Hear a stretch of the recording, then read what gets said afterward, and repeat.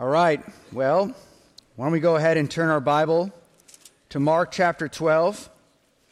I think three simple verses will equip you to learn how to share your faith, perhaps with a Muslim, perhaps with a Hindu, perhaps with people that have a hard time wrapping their mind around the fact that Jesus is both God and man. And he has the ability to save the lost. So many of us find it very difficult in an evangelism context to share our faith.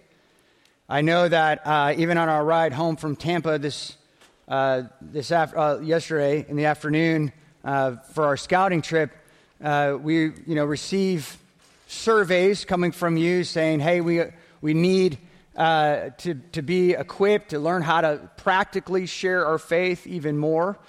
And so hopefully we'll be able to do a little bit of that this morning, and then also tonight we'll be able to pray for the nations and be inspired to go, but to be equipped also as well as we go out. So go ahead and turn to Mark chapter 12. We've been, this whole entire thing started with the Pharisees, the Sadducees, and the scribes going ahead and kind of picking a fight, if you will, and to ask Jesus a question that would hopefully stump him to prove that he is not the Son of God, that he is not the Messiah. He couldn't possibly be, but then they kept realizing that they could not keep up with Jesus' answer, and then eventually it says they were amazed. It says that no one even wanted to venture, it says in verse 32, no one even wanted to venture to ask him any more questions. They were silenced by his answer. And now he begins to get into the temple. He's teaching, and he's saying this in verse 35. Jesus began to say, and he taught in the temple, "How is it that the scribes say that the Christ is the son of David?" I remember reading this in college and being like, what in the world is going on here? It just sounds a little confusing, and hopefully we'll make a little sense out of it, and that will be used as ammo on an evangelism context, because it's clear as day that Jesus truly is God and man. It says here, David, in verse 36, David himself said in the Holy Spirit, "The Lord said to my Lord, sit at my right hand until I put your enemies beneath your feet." And then verse 37, David himself calls him Lord. So in what sense is he his son then? And the large crowd enjoyed listening to him. And so many people we've gone over this for the last 12 chapters, that the Messiah is the anointed one. He is the one empowered by the Holy Spirit, sent by God to go and save his people, to deliver his people from the enemies. Unfortunately, all of Israel, were I guess they were confused, they were misdirected, they were misguided. Most of them thought that he was going to come and deliver them literally from their enemies, from the Romans, from their oppressors.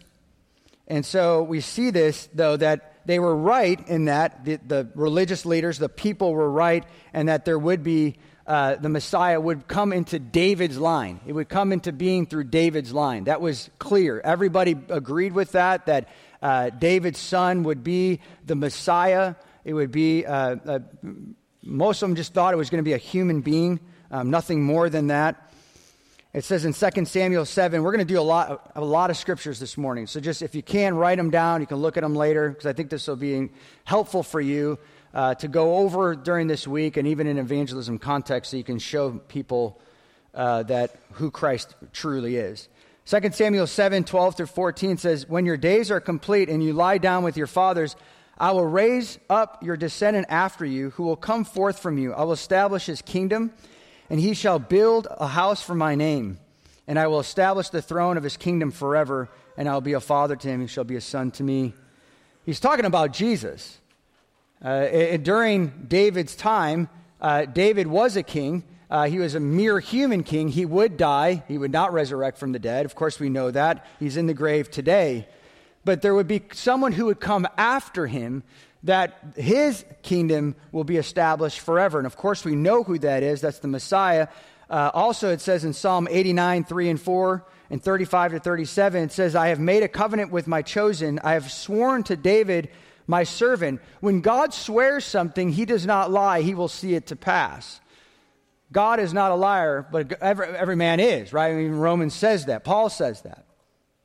So I've sworn to David, my servant, I will establish your seed forever and build up your throne to all generations. Once I have sworn by my holiness, I will not lie to David. His descendants shall endure forever, his throne as the sun before me. So it's guaranteed. Amos 9:11 says this, that in that day I will raise up the fallen booth of David. In Micah 5:2, you can write that down. Isaiah 9:6 through 7, this is the famous Christmas verse, right? For a child will be born to us, a son will be given to us, the government will rest on his shoulders. That's talking about Christ. That's not talking about a human being. No human being the whole government can rest on his shoulders. His name will be called Wonderful Counselor. No human being that's ever been called Wonderful Counselor. Mighty God, Eternal Father, Prince of Peace. There will be no end to the increase of his government or of peace on the throne of David over his kingdom. It's very evident that the Son of David is the Messiah, and he will come and rule and reign. But they were misguided. So Jesus is saying here, going back to verse 35, he's answering their questions with a question. He's saying, how is it that the scribes say that the Christ is the son of David? They know that. He's going to be the son of David. That's in the Old Testament. They knew that. And he says, David himself said in the Holy Spirit, the Lord said to my Lord, capital Lord, said to my capital Lord, right? And that's why you need the NASB, by the way. Sit at my right hand until, and the capital M, sit at my right hand. This is God the Father speaking. Until I put your enemies beneath your feet. It's the coronation of Christ. And we're going to get to Psalm 110 in a second here. But David himself calls him Lord. Lord God, capital L. So in what sense is he his son? How can he be both the Messiah be both David's son and also David's Lord? How can that be? One speaks of his humanity. People recognized Jesus as the son of David. Matthew 9:27, 2 blind men were following him. Remember, he says, have mercy on me, the son of David. Also Matthew 12:23, a Canaanite woman cried out, have mercy on me, Lord, the son of David. Even the lost recognized who Jesus truly was and is. Matthew 21:9, shouting, Hosanna to the son of David, blessed is he. They were correct in that the Messiah would come through the lineage of David. Joseph was Jesus' father, earthly father. Mary, the mother, both from the lineage of David. And so no one can refute that. It's irrefutable. I mean, that genealogy was put there. It's kind of boring, right? Matthew 1. I mean, I'm sure maybe in some of your quiet times you've passed through that, right? Just really quickly, didn't even read all the names. Come on, let's be honest. Just flew through that. But that's a weighty passage. And every jot and tittle in your Bible is inspired. It's necessary. It's used to transform your life. And so as you look at the genealogy, it's pretty clear that the Messiah came from David's lineage. But that wasn't enough. That's not enough to save a man, to know that, okay, this Messiah, Jesus is coming as a man, but he also came as God. And so as we move along, it says here that David, in Matthew, it says that David said this in the power of the Holy Spirit. So David is saying this in Psalm 110. It's the most powerful, if you go ahead and turn there, because we're gonna look at that in a second. But it's one of the most powerful psalms in our Bible. It's quoted 27 times in the New Testament, this psalm. It's the most quoted psalm in the whole New Testament as well. So Psalm 110. It's a messianic psalm.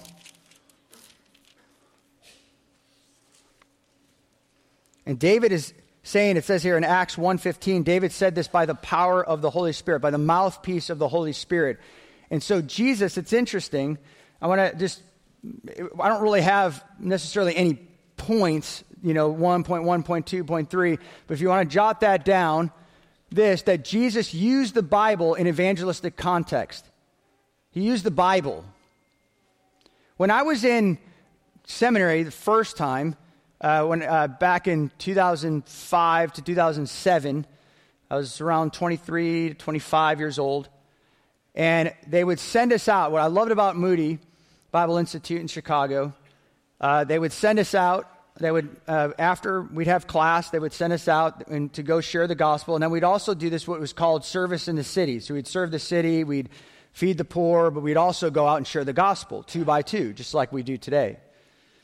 And they would send us out in what was called Little India. And we would go there, and it was a fun place. I mean, good food, and it smelled amazing, and as you walked around the streets, and we would talk to people. We would nudge people on the streets. We'd say, we would be bold, and we'd say, Jesus is the Son of God. He's the only way. John 14:6. I don't know how many times I've quoted that passage. It's one of my favorite passages in college. And I would say, Jesus is the way, the truth, and the life. No one goes to the Father. In other words, no one has eternal life. No one goes to heaven apart from Christ, apart from Him. Clear, right? Clear as day. And they would say, yes, of course. I was like, whoa, I'm the greatest evangelist. And then, it would then my bubble would be popped right after. No. Jesus is one of many, many, many, many gods. No. You understand? Jesus is the only way. No, 365 million gods. And Jesus. It would drive me crazy. And also burden my heart. But I love this, that Jesus would go to the Scriptures. He kept going to the Scriptures. Every time they would come back and say, look, no. I would say, no. Here's what it says in the Bible. Be careful of the apologetics that just use human reasoning. So many people are looking to tell an unsaved person, right, that some sort of scientist, some sort of professor, someone with a PhD, right, affirms the Bible. The Bible is true because this secular guy found something in the dirt. It doesn't matter what they find. It doesn't matter if they find the Ark of the Covenant. Doesn't matter if they find the Ark, literally, the Noah's Ark. Although it's awesome to affirm, it always warms my heart when I read something in the news that says, man, they found something. It's wonderful. That's great. But that isn't our apologetic. That isn't our message. Unleash the Word of God. It is the power of God to save humans, lost people. It wasn't some secular scientist that knocked Paul off his horse. It was Jesus Christ Himself, right? We are not banking on secular people to find out that God is somehow true, and now it's like, hey, He must be true. Why? Awesome. That puts me on more of a foundation. No way. I kept going back to the Word of God. Did people get saved? Did the results matter? No, I'm not going to tell you my scorecard in college. It doesn't matter. What matters is I was faithful to the Word of God. And what matters to you in Rome, what matters to you on campus, what matters to you in Tampa, what matters to you wherever you go, you unleash the Word. Jesus is the way, the truth, and the life. I don't care what anyone else says. Period. At the end of that sentence. And so let's read Psalm 110. Because I think this will be really encouraging in an evangelistic context. Because I know many of you want to reach Muslims. Many of you want to reach Hindus and people of different nations that have different religions, atheists. It's interesting. Jesus went back to the Word of God. He said, David, that the New Testament writers understood that David was the mouthpiece of the Holy Spirit. Jesus understood that. 2 Timothy 3:15 to 17, you've read that so many times. You memorized that. All Scripture is God-breathed, right? 2 Peter 1:19 to 21. It's not just secular scientists that we need to prove the Bible, but also 2 Peter 1:19 to 21 also says that you don't need your experience to prove the Bible. That Peter was on the mountain of transfiguration, right? And he's saying, he's like, look, I was there, you weren't, I was there. But I'll tell you what's more sure. You can listen to me based on the fact that I was on the mountain and I saw Jesus glowing like the sun. I mean, that's amazing. I mean, I know you've never experienced that. I've never experienced that. People say they see angels all the time, and they're like, man, I see angels and stuff. It's like, no, you haven't. Because if you haven't peed your pants and you're not laying on the ground, you haven't seen an angel. That's the test. It's in the Bible. Maybe not the peeing your pants, but I would imagine, though, one would. But you don't need your experience. You don't need to, you share your testimony. You could give, the few excerpts in the apologetic book that you read. You could tell about some article you read in archaeology. But you unleash the lion. And you need to unleash the Bible. And here's the deal. I know that through surveys, maybe you're saying, I'm not equipped. You're not equipped because you don't know the Bible. And I can't really do that for you every day. It's as easy. I mean, we could have a million tracts just laid out here, and you could find your favorite. But the Bible trumps that. The Bible trumps archaeology. The Bible trumps your experience. The Bible trumps any little human strategy that we might have in Rome. I got to become an expert at Catholicism. No, you don't. You need to become an expert of the Bible. You don't need to be intimidated. God did not create people to go out on the streets intimidated of the lost. We go confidently. We go boldly. That's how we go. We go confidently, it says in Isaiah 55. Because we've tasted that bread in which didn't cost us anything. We go with what? His glory on us. We could call someone, hey, you over there. Hey, you, the person I don't even know. Come over here. I want to tell you something about Jesus. You're calling people you don't know, and they come, and they hear the word of God, and they obey it. And you're like, well, how in the world did that happen? Certainly wasn't me. No, it's the Lord doing something through the power of the Holy Spirit. He's taking his word and making it real to someone's life. That's incredible. You need to know the Bible.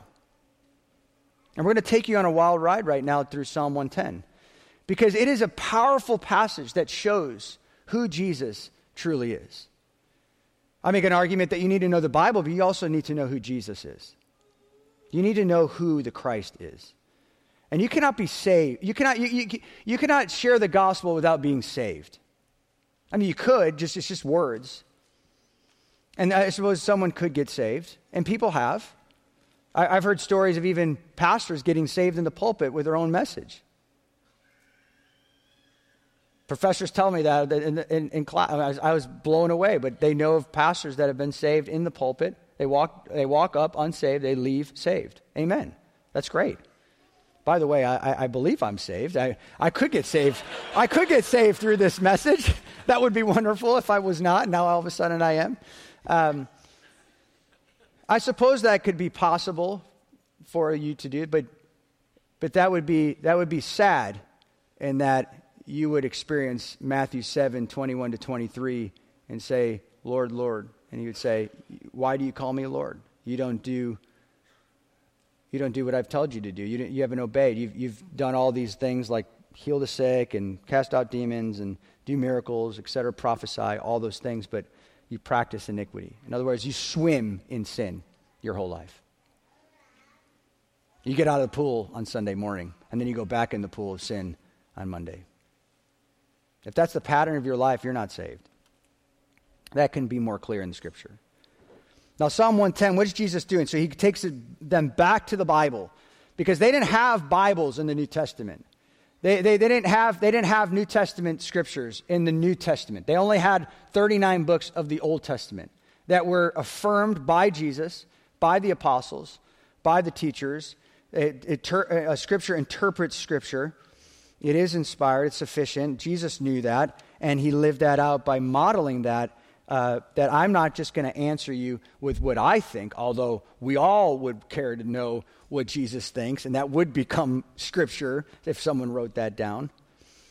But he's saying, look, I'm going to go back to what you know.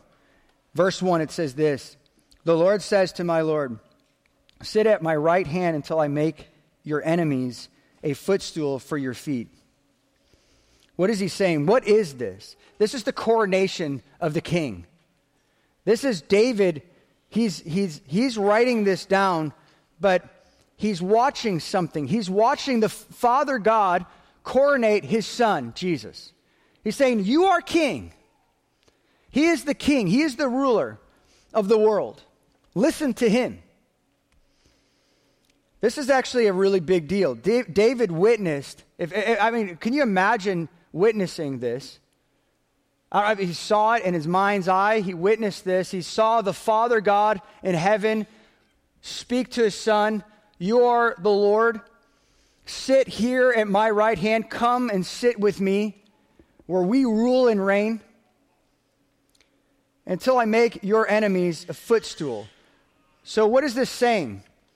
At the time, 2 days later, Jesus is going to go die for sinful man.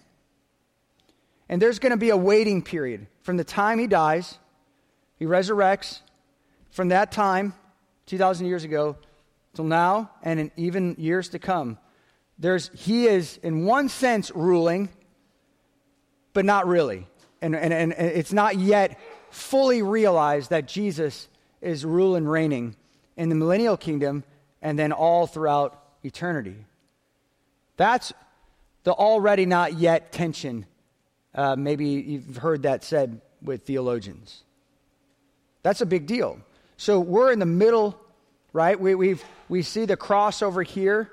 We know that that's happened. It's a historical event through the Scriptures. We know that. But then also, as it says, even in the Old Testament prophets, the New Testament, and then the book of Revelation speaks of a time where Jesus is going to physically rule and reign with us on the earth. So we're going to get to the end time soon in the next couple of chapters. But just like a sneak preview, there's going to be a literal 1,000-year reign where Jesus rules and reigns on the earth with us. We get to rule with him. That's going to be amazing. I can't even conceive like 100 years, let alone 1,000. I can't wrap my head around that. I've lived for 40 years. And I'm like, it doesn't really seem like that long. But then as I think in my childhood day, I'm like, man, that feels so long ago. What is 1,000 years going to feel like? That's crazy. But that's exactly what it says in the book of Revelation. They were going to rule and reign with him. And he's going to physically rule over his people. Then it says here in Joshua 10, 24 to 26, that back in ancient times, when they would subdue their enemies, they would have their enemy would be laying down, right? Maybe with a spear in their side or heart, and they would put their foot on top of their neck. And it would just be symbolic of like, we have conquered the enemy.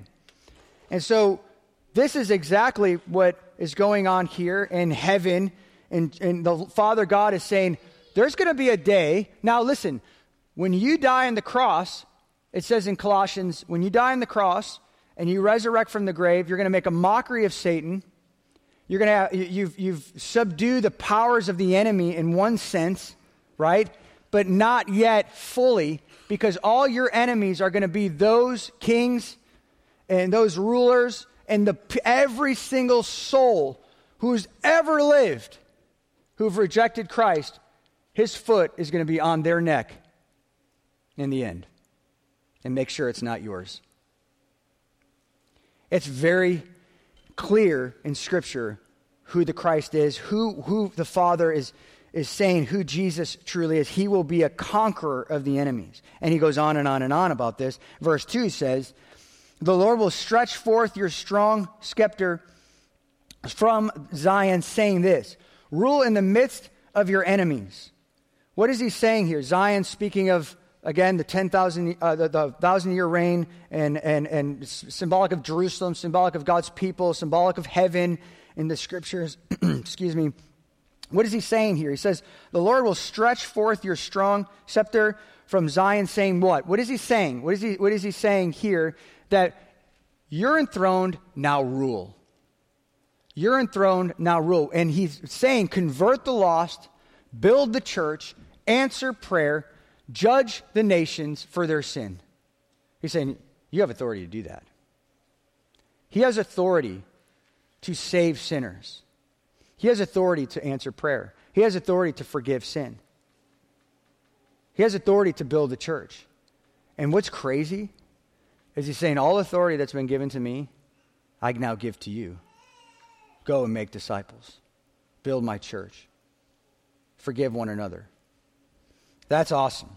That's incredible. He has a guarantee. Now that he has the guaranteed rule of Messiah over the enemies, he's going to crush them eventually. Genesis 49:10, the scepter shall not depart from Judah, nor the ruler's staff between his feet. To him shall be the obedience of his people. Psalm 2:9, you shall break them with a rod of iron and shatter them like earthenware. I love Psalm 2. If you ever look at the headlines and look at the bad guys, they're winning, just turn to Psalm 2. Their little scheme isn't going to last, is it? In fact, it says the Father laughs at them. He laughs at their schemes. So why in the world would we as Christians want to be on the side of the enemy? Why would we want to give into sin? It says in Romans 6, look, you've been saved from the slavery and the bondage of sin. Your master is not sin. Your master is not the devil. Your master is Christ. So therefore live righteously. That's incredible, isn't it? Verse 3, listen to this. Your people will volunteer freely in the day of your power. What does it mean to volunteer people? It means when we know who Christ is, when we know who he is and we proclaim who he is, people will volunteer into his army. And it looks like we all have, right? He's looking for volunteers to be a part of his army so that he can rule and reign with him. The day of power is the day of salvation. That's what it says here. Your people will volunteer freely in the day of power. In some translations, it says an army. It says that they will become an army. We are an army. The church is an army, and God is saving people to put them into an army so that one day the battle of Armageddon, as you read in Revelation, he will just by his sheer breath. It's like I just think like Hollywood special effects. He just talks and like all these people just are done, eliminated, game over. You might be thinking, what are the practical application of this? It's offering you perspective. It's offering you a high view of God. That's what we want to preach. Not every passage has implications, thousands of implications, as you listen to who Christ is, because there's a track in Psalm 110. If you like, you can just print it out and put it in your back pocket. Pick it and take it out. This is who Jesus is. Which side do you want to be on? I mean, people can understand that, right? This is a multiple choice question. Read Psalm 110. Which side do you want to be on? Christ, that's choice A. B, the enemy's side. That's pretty easy, right? That's a pretty cool track. I just made that up now. No charge, $0. Right?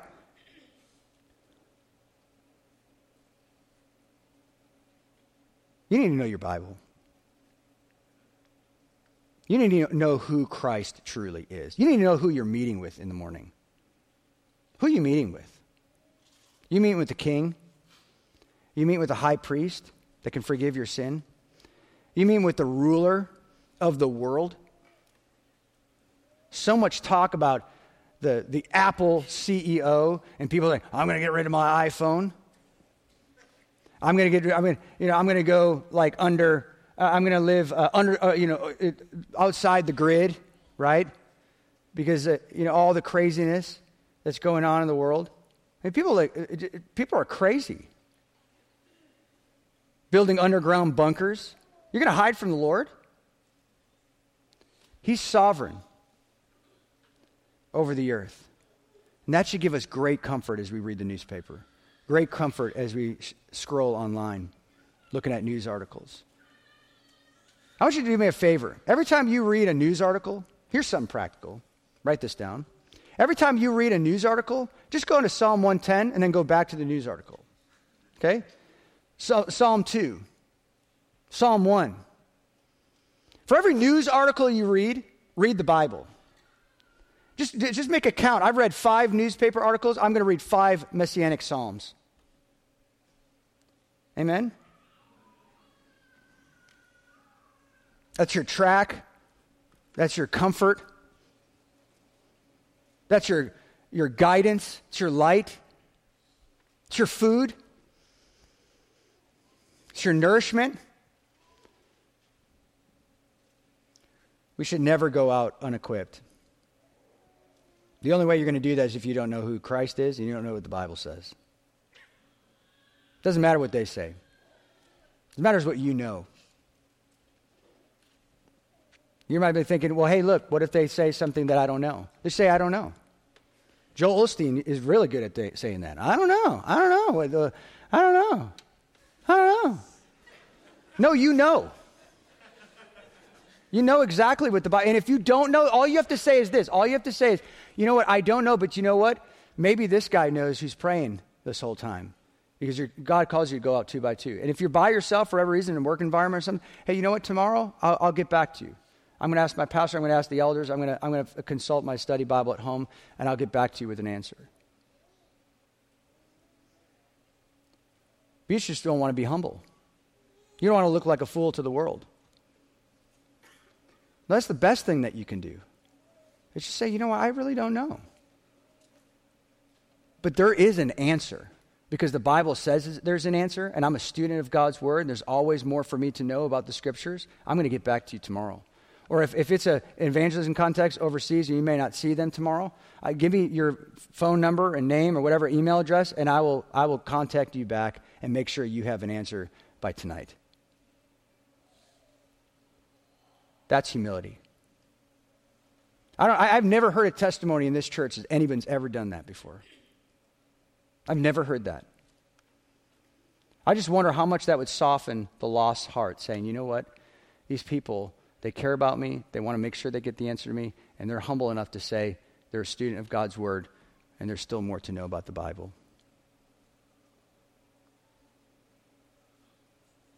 Verse 5, or verse 4, I should say. The Lord... Actually, I didn't even read all of verse 3. I'm so sorry. It says, in holy array from the womb of the dawn. So he's saying this, that your youth are to you. This is, again, the Father talking to the Son. Your youth are to you as the dew. He's saying you'll never lose your strength. You'll never lose your vigor. No matter what, you'll never grow old. You're never going to die again.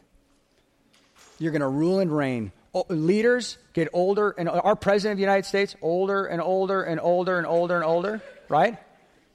Jesus will never have a moment like that. Jesus knew what you did 39 days ago. He knew what you thought 150 days ago. He knows what you're going to do 555 days from now. He knows everything. And again, to the multiple choice question, Psalm 110, who do you want to be a part of? Christ's kingdom or the world's kingdom? That's it. Literally, this is the easiest test you'll ever take, ever. It's a multiple choice question, not an essay. Jesus is not looking for all of your excuses. This is a multiple choice question. Do you know Christ? Yes or no? That's it. It's virtually all it is. And he knows whether you know him or not. It couldn't be more clear. Verse 4 says this, the Lord has sworn and will not change his mind. He's not going back on his word. Jesus is going to rule and reign, and that's final. Period at the end of that. No one's going to add to that. No one's going to come in and take his plan away and ruin his plan. No president of the United States, no scheme of the World Economic Forum. Nothing will be able to change that word and that sentence in your Bibles. He will not change his mind, period. Jesus is going to rule over you for all of eternity, whether that's in heaven or hell. The devil won't rule over you in hell. No, God will rule over you in hell. He will rule and reign, and every name that ever has lived in this world and earth that was a leader that did not know God will be forgotten. They will not matter. They will be just like chaff that blows off. Where's the chaff? No one cares. That's what Psalm 1 says. And again, the multiple choice question is very clear.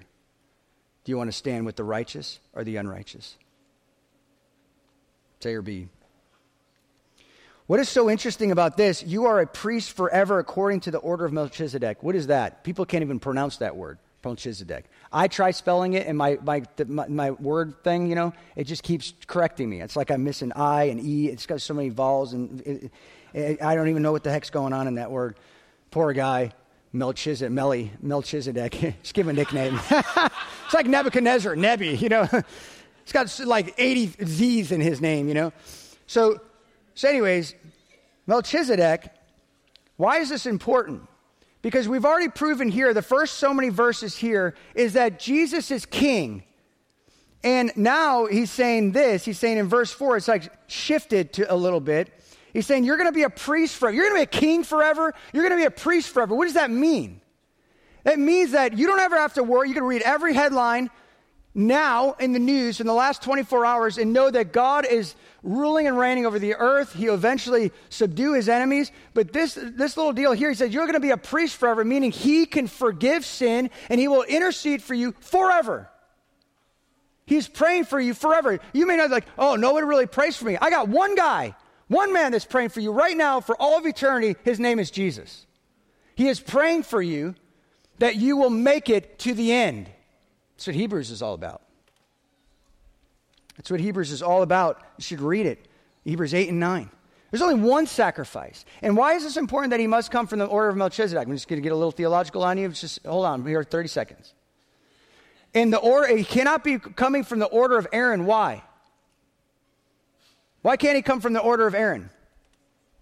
No, sorry, Kai. You cannot just raise your hand in a Sunday service.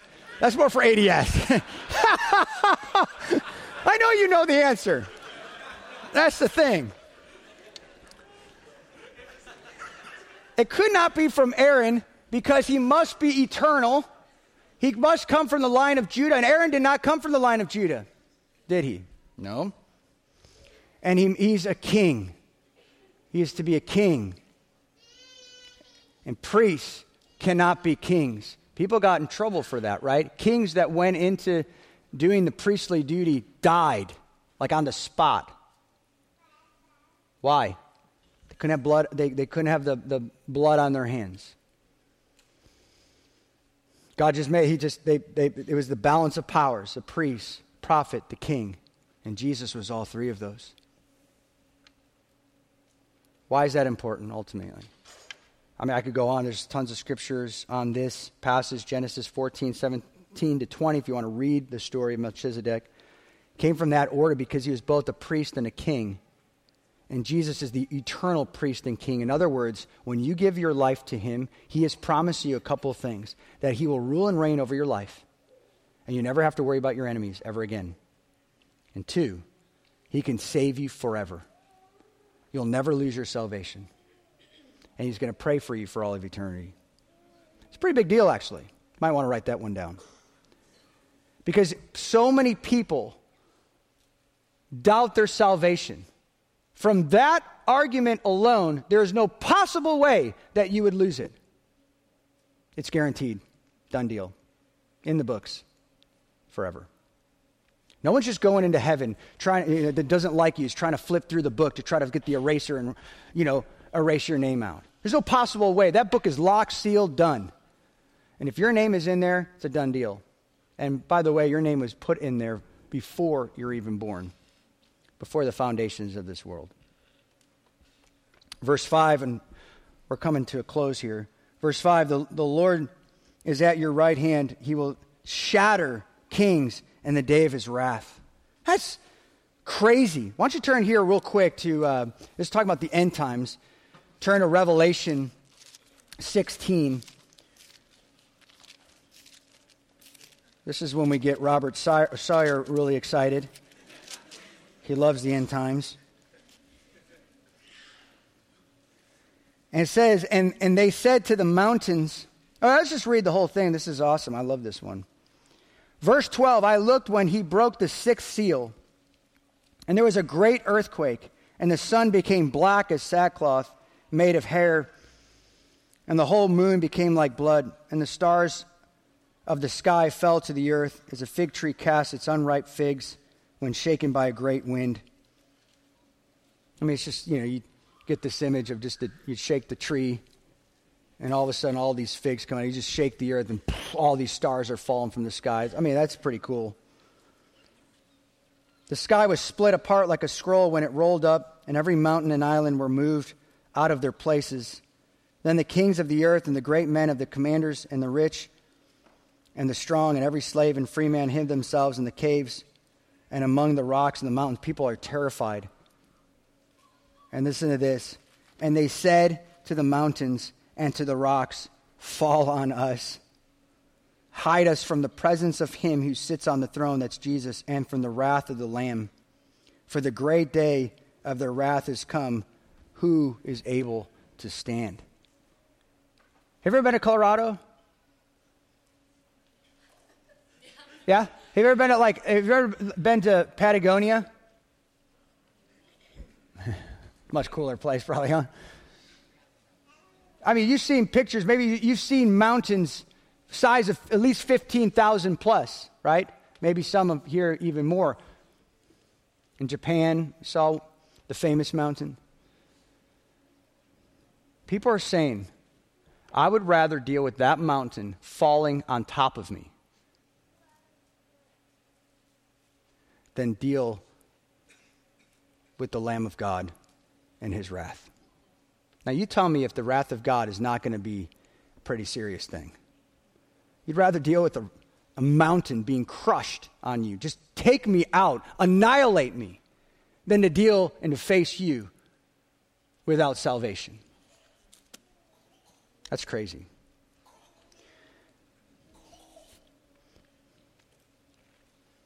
He's saying that. He'll shatter kings. The next time you're intimidated of leaders, even world leaders that maybe are perhaps are even our enemies here in the States, those world affairs, they matter to some degree. Of course they do. They have major implications on all of us. But he will shatter every single one who did not belong to him.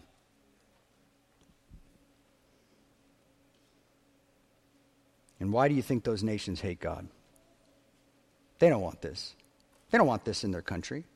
They don't want Psalm 110 to be preached from the pulpit. They don't want their people to believe that their leader is going to be literally shattered and he would wish that a mountain would fall on top of him. No way. No way. And then verse 6, he will judge among the nations. He will fill them with corpse. He will shatter the chief men over a broad country. And he will drink from the brook by the wayside. Oh, Jesus is refreshed. He's not intimidated by any enemy. He's completely satisfied. Therefore, he will lift his head. He's got nothing to be ashamed of. And nor do you, if you're part of his kingdom. Look, on the way to Tampa, I was sitting, we had, I don't know how many students, we had maybe, 5, 6 students as we were driving in the car. And we were all talking and fellowshipping or whatever, and Jamie, I was just asking her questions about, hey, how's college ministry and what's going on in your life and how can I speak into it, whatever. And I noticed on her dashboard, she's got something that says, what are we doing this for? I said, what does that mean? Why'd you put that there? Who told you to put that there? And she said, you know what? I just need to be reminded of this every day of my life. Why am I doing this? Why am I investing in college students? You might be thinking, hey, it's to reach college students, is to see that they would be saved and they would be transformed and they would walk with God and they would be pure and righteous and holy and all those things. I said, you know what? Vision is even higher than that. It's to live for the glory of God. Whose glory are you living for? There's no possible way you could say, you know the right thing to say, right? To live for the glory of God, to live for His glory. But how in the world can you possibly say that without actually looking at His glory in the Scriptures? Without experiencing His glory from the Scriptures, knowing who God is? Why would you want to even give your life to this God you don't even know? This is Jesus. This is actually who He is. And when you meet with Him in your room, this is who He is. It's incredible. Jesus is man. He is born of a descendant in Romans 1:3, according to the flesh. Luke 2:52, kept increasing in wisdom and stature and favor with God and man. Hebrews 2:12 or 2:14 says, since children share in the flesh and blood, He Himself likewise also partook of the same. He experienced the full range of emotions: joy, grief, love, compassion, amazement, anger. He became hungry. He was thirsty like you, tired. He experienced pain. He experienced all those things, yet He was without sin. Jesus, it says here in Hebrews 2:17, had to be made like His brethren in all things. Why? Because He might become a merciful and faithful high priest in the things pertaining to God to make a propitiation for the sins of the people. He'd become like us in our way, without sin, perfect, spotless Lamb of God, so that you might be made right with Him. It couldn't be sinner for sinner. He never sinned. But yet at the same time, He's God. In John 1:14, Jesus was God. He's the Word made flesh. John 8:58, He took for Himself the sacred name of God, Yahweh. He took that name, I am, when He said to His opponents, truly, truly, I say to you, before Abraham was born, I am. John 8:59, the religious leaders attempted to stone Him for blasphemy. Why? Because He claimed to be God. John 10, you talk to a Muslim, and he'll say, oh, no, there's no scripture there where He claimed to be God. Are you kidding me? You don't know your Bible. We just spent the last 40 minutes just going over the fact that Jesus is God. There is zero excuse for them in the end. John 20, verse 28 to 29, Thomas addressed Him as God, and look at what happened. Jesus accepted His worship. That would have been blasphemy. He could have been stoned to death, killed, if He had accepted worship, if He was not God. Philippians 2:6, that famous passage, Jesus existed in the form of God. Colossians 2:9, in Him is the fullness of deity, dwells in bodily form. Titus 2:13, Jesus is our great and God and Savior. Paul knew that. 2 Peter 1:1, Jesus is our God and Savior. Hebrews 1:8, God the Father said to Jesus, your throne, O God, will be forever and ever. It will have no end. No human being has a throne that will never end. The Old Testament names that were used as God, like Yahweh, but then they were used in reference to Christ in the New Testament. That was from Isaiah 6:5, Yahweh. And then John 12, he says that he calls Himself I am. Also, that He is a shepherd, a judge, Holy One, first and last. I can't read all these scriptures. Alpha and Omega, He's the light, Lord of the Sabbath, Savior, pierced one, mighty God, Lord of lords, Redeemer, Lord of glory.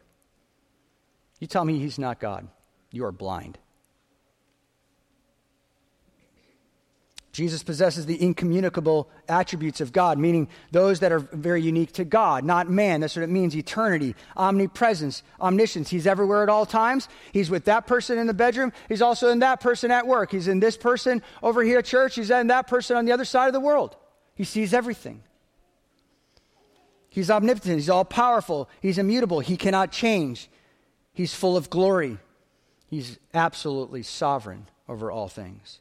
Jesus Christ also did the works that only God can do, like in creation, giving life, forgiving sin, being providential over all creation, and then sustaining the earth, holding it up. He has one bad moment, we're all falling at 1,000,000 miles an hour.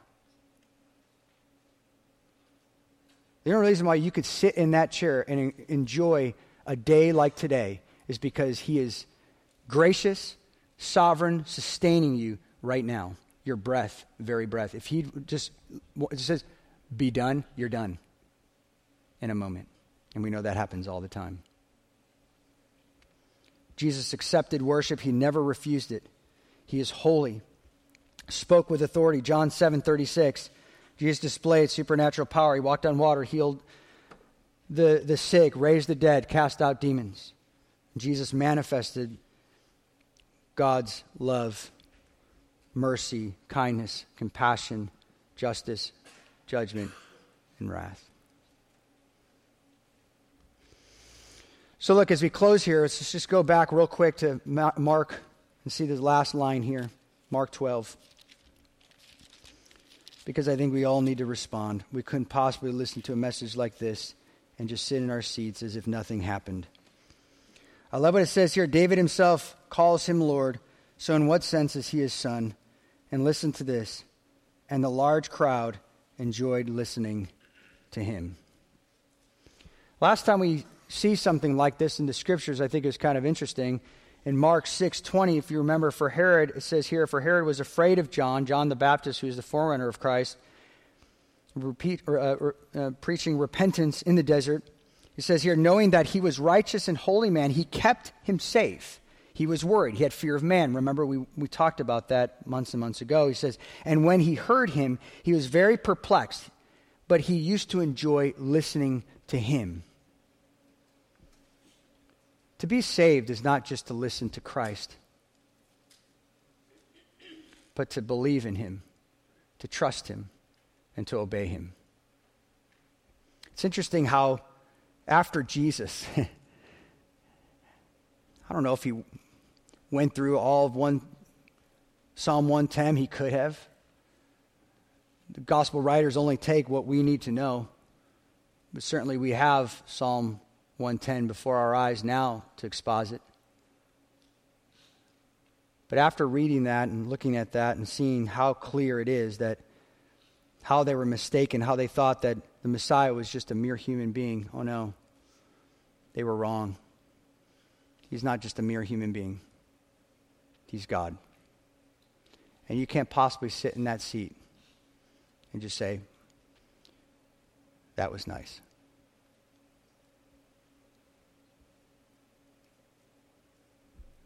Do you remember what C.S. Lewis said? He's either a liar, a lunatic, or he's Lord.